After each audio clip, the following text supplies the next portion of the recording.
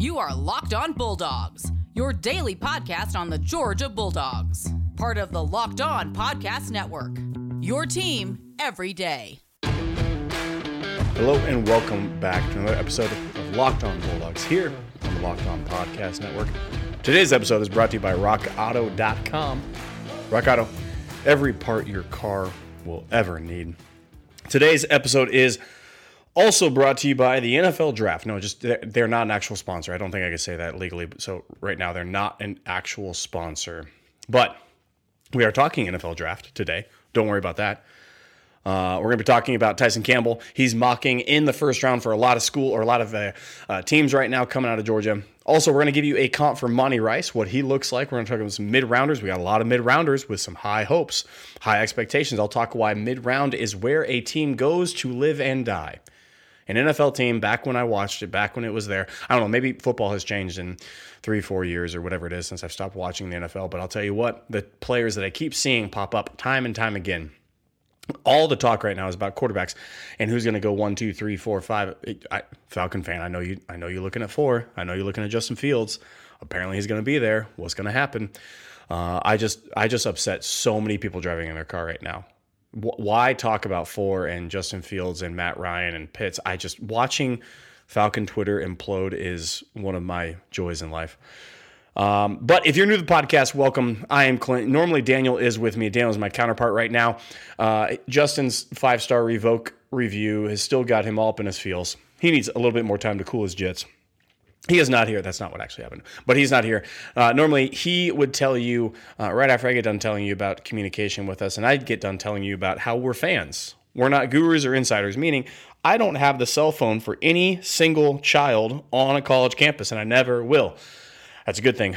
All of us said yes to that. But we are fans. We talk like you do at a tailgate, around the water cooler with your friends, at your house. When you invite them over for a game, shame on you. That's your mistake. Never invite somebody over to a game. Just watch it by yourself. I don't invite anybody to watch a game with me because I wouldn't have any friends anymore because they would think I'm a crazy person. Daniel would tell you that the best way to contact us is download the podcast wherever you download podcasts from. Follow us on that. Get the streaming device of your choice. Subscribe to it, meaning follow us. It's not a paid subscription. It's for free. We're just giving you this podcast, y'all. But as you're there, download and then give us a 5-star review. Put on the 5 stars. These guys rock or are awesome or fans for sure. Whatever you want. 5-star reviews is all we take. Go ahead and do that. It helps us out. It helps you out. It helps the people get the product out there better. And then interact with us on Dogs Podcast at Twitter. That's our Twitter handle, Dogs Podcast, spelled the right way, Dogs. And we'd love to interact with you with DMs, suggestions for this or that or segments of the show, as Justin has and as Gerf does and as M-Dubs does as well. Constantly, we love getting sources of information from you, so please go ahead and do that. Hey, today we're going to be talking about the draft and what that looks like for a few UGA players. In particular, we're going to start with one Tyson Campbell. Right now, Tyson Campbell is being mocked ahead of Eric Stokes and in the first round. Now, you might be asking yourself why that is. How in the world can you do that? The kid only had like half an interception, not even like a statistical anomaly interception, his whole entire UGA. How is he getting mocked up there? He's getting mocked up there because of this. If you go back and look at Tyson Campbell's tape, if you go back and remember his time, remember, dog fan, I know there was a lot of guys on that defense the last 3 years, a lot of good players on the defense the last 3 years. But if you remember Tyson Campbell coming in as a freshman, he played as a freshman, true freshman, in Kirby Smart's defense. First and foremost, that says a lot right there, okay? You're able to play on the field for Kirby Smart's defense. That tells me all I need to know about your abilities right there, okay? Secondly, Tyson Campbell has ideal length, his arm, his wingspan, the measurables, it's all there. That's check. So check 1, he played early and often. Check 2, he has the ideal physical measurables. Ideal 3, he's got the speed performance and the cone and the 40, all of that. He checks all those boxes. And 4, can you remember the last time that Tyson Campbell blew a coverage? Now, he got beat a couple times. I get that. I understand. But he wasn't outmanned. He wasn't out-leveraged. He wasn't outperformed on the football team. There's just some balls, y'all. Ask any coach. You can have the perfect defense, and if the perfect ball is thrown against the perfect defense, you know what happens? They catch it because the perfect ball wins 9 out of 10 times. The other 10th goes, out of bounds somewhere, gets tipped up or something like that. Something funky happens. The receiver drops it. Tyson Campbell is a complete player in the defensive backfield at cornerback, and he should be taken in the first round. This shouldn't shock us. He should be taken in the first round. He's got everything. I remember the number of players coming out of an Illinois or a Notre Dame or a Syracuse at the cornerback position that were just speculatively off of height speed combo, right? Tyson Campbell has that. Plus, he played in the SEC against the best offenses we've seen. Of course, he should go in the first round. If not, steal in the second round. Hey, we're going to come back after this and talk over some mid-round draft picks and why a whole slew of mid-round draft picks for UGA have our attention. And man, there's so many of them. We'll talk about them right after this. But first, help us out. Go over to rockauto.com. Help yourself out. Whatever car part you need. That's right. Whatever car part you need. Whether that's a transmission, just the whole dang thing fell out, okay? You just drive down the road, your whole entire transmission just decided, we done here. I don't want to play no more.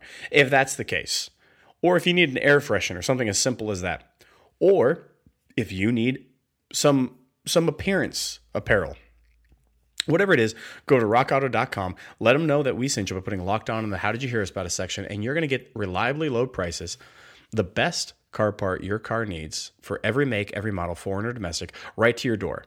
That's rockauto.com. All right, I promised you some mid-round draft pick comps and some people that we're looking at and why it's so important. And I led the show by letting you know that when I used to watch the NFL, I'm not, gosh, y'all, I understand I'm getting up there in age. I really do.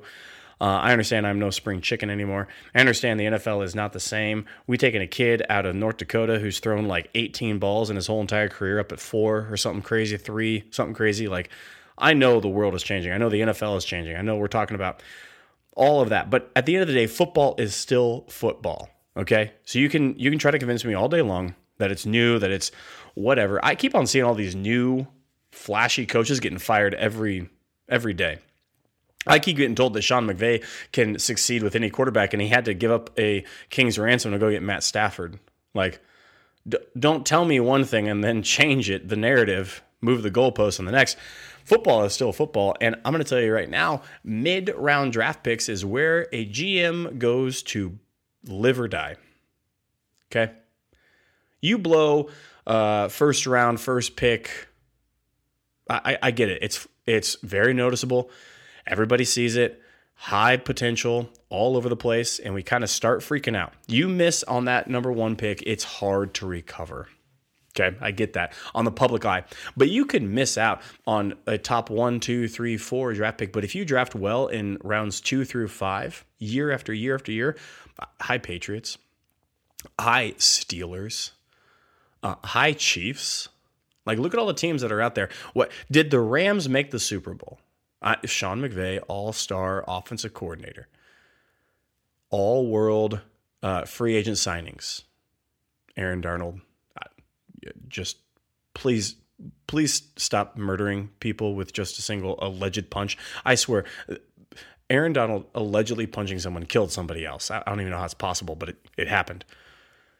Mid-round draft picks is where it is at. You can make up a lot because there is such high potential with those draft picks at just so low of a risk. They're lotto tickets, right? That's all they are. Draft picks are just lotto tickets. Okay.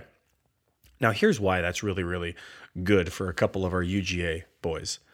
Monty Rice, Ben Cleveland, Trey Hill, Richard LeCount are all scheduled or all mocked to go in between, let's say, late 2nd to 6th round. Okay, there's a couple that think maybe, quite possibly, somebody like Ben Cleveland might sneak his way into the 2nd round, possibly, or a Trey Hill might sneak his way up boards. Somebody really falls in love with him. I don't think so. I think more than likely 3, 4, maybe 5, 6 for a guy like Trey Hill, Ben Cleveland.